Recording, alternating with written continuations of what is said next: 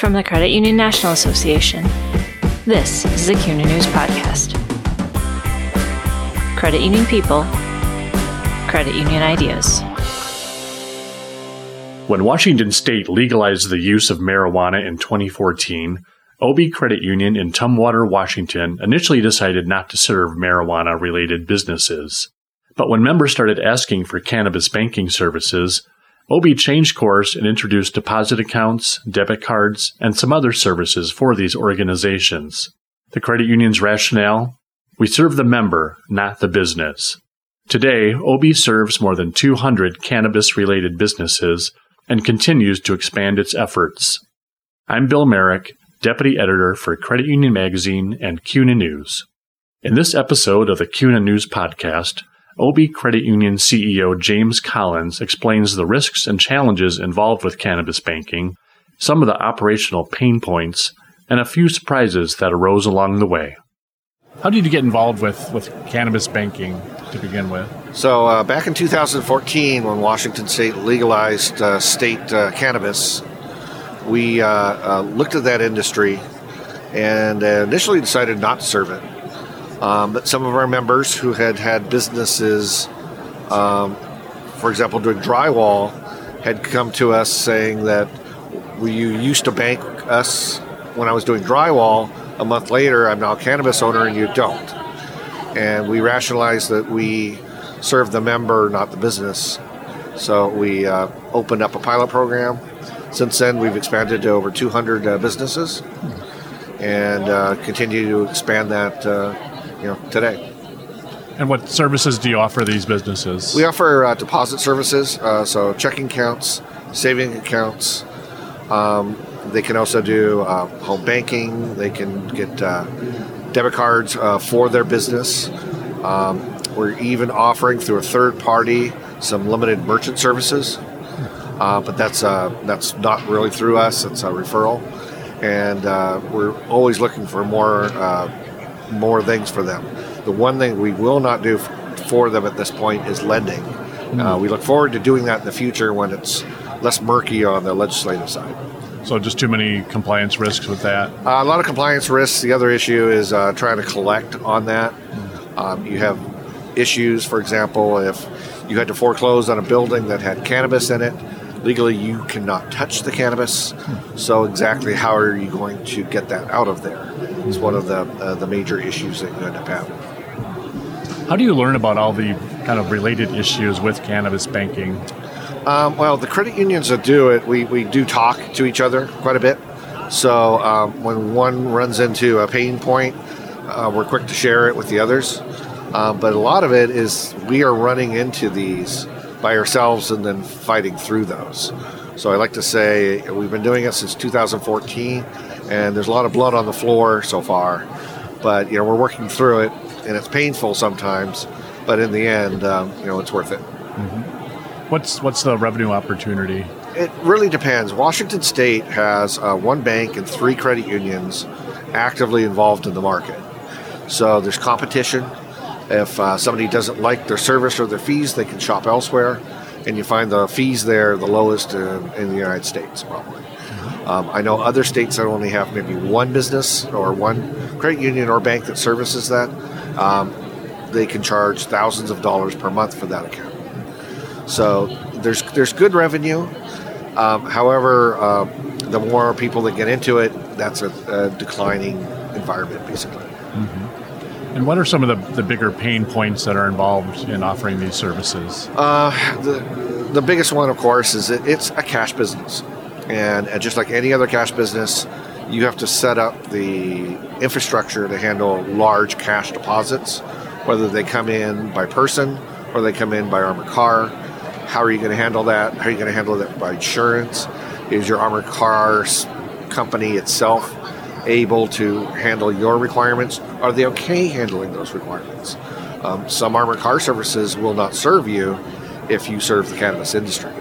So you have to be cautious and make sure that your partners are on board with what you're doing and they're sufficiently protected so that you don't disturb your regular business. Mm-hmm. Can you say how much cash is involved in like a typical deposit?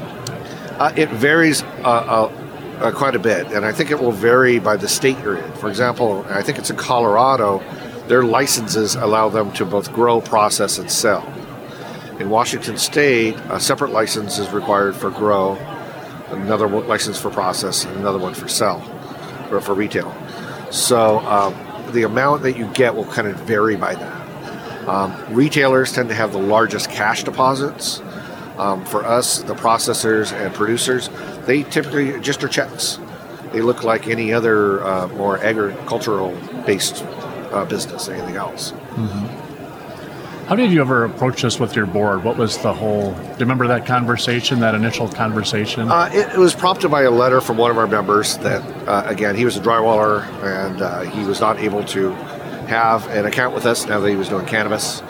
So that got us to think about it, and we came back to two principles. One was it was important for us from a safety standpoint to get the cash out of the businesses.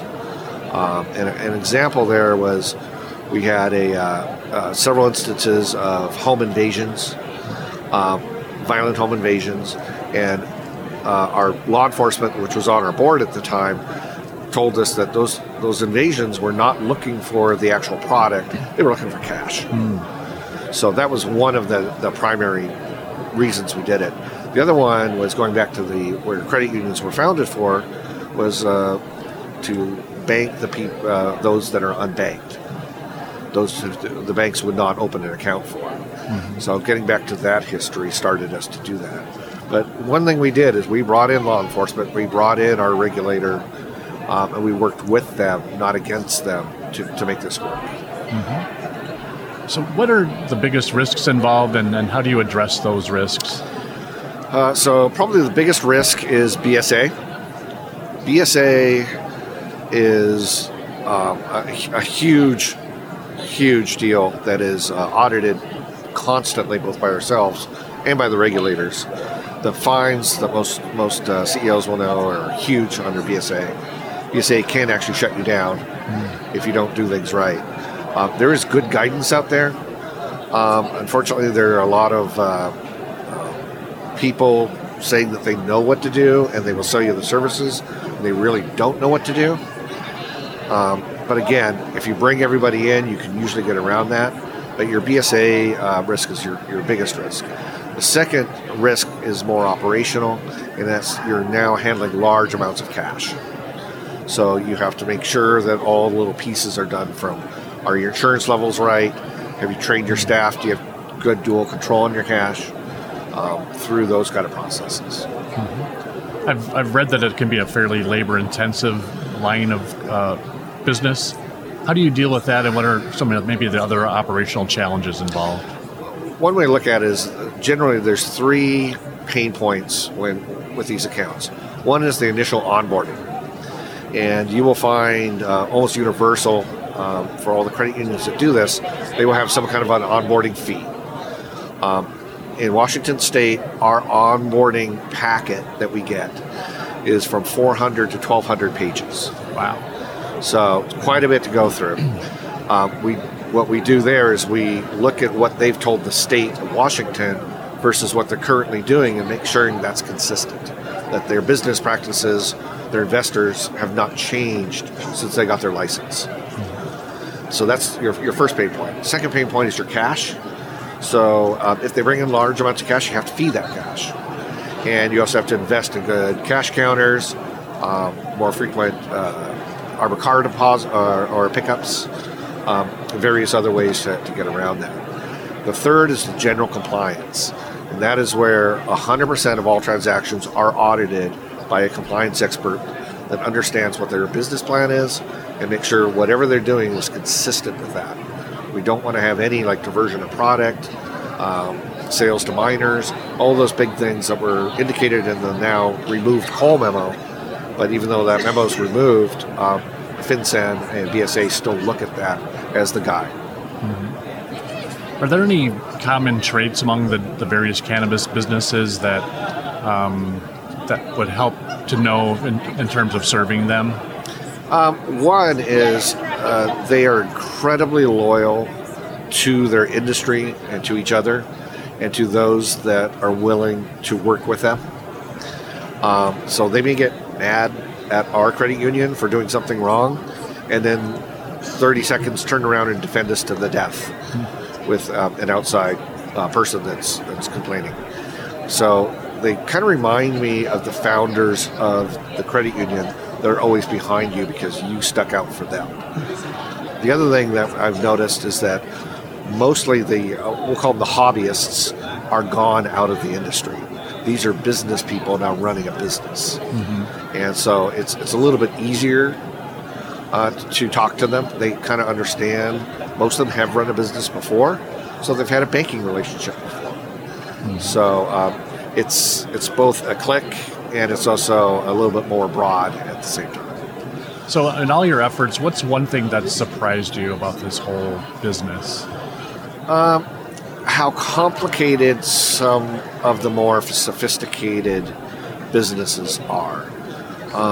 When we first got into it, you don't understand the amount of technology and science that is in this industry. It's full onto the higher end of agricultural science.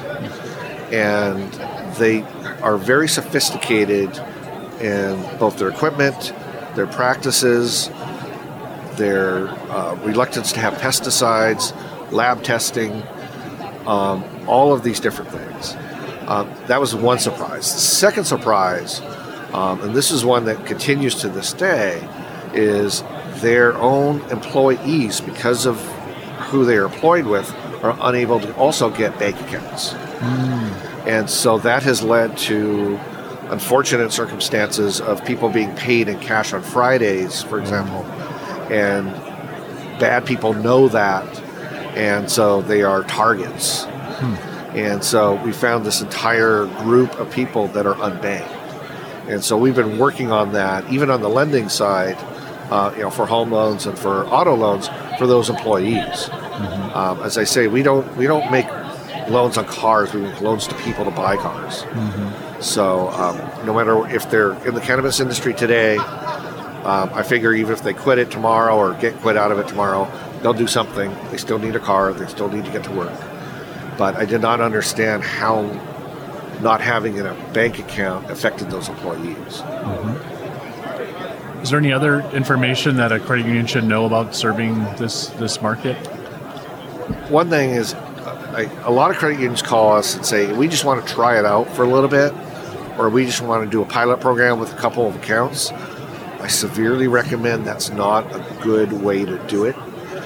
The upfront knowledge and pain you're going to have is very high. So if you're going to go through that pain, you either do it or you don't do it. It's not economical to run 5 accounts. It might be economical to run 50. Are you willing to handle 50? That's your question. And the other thing I would say is, if you're going to do it, tell all of your members that you're doing it. Don't try to do it beneath the radar, because somebody will find out and then you're going to be defending yourself. Just get out in front of what we did when we did ours is we put out a letter to our members saying, we're going to serve this business. And we had exactly one complaint. And that member's still with us today. So he got better, or we got better. Any other advice you'd offer?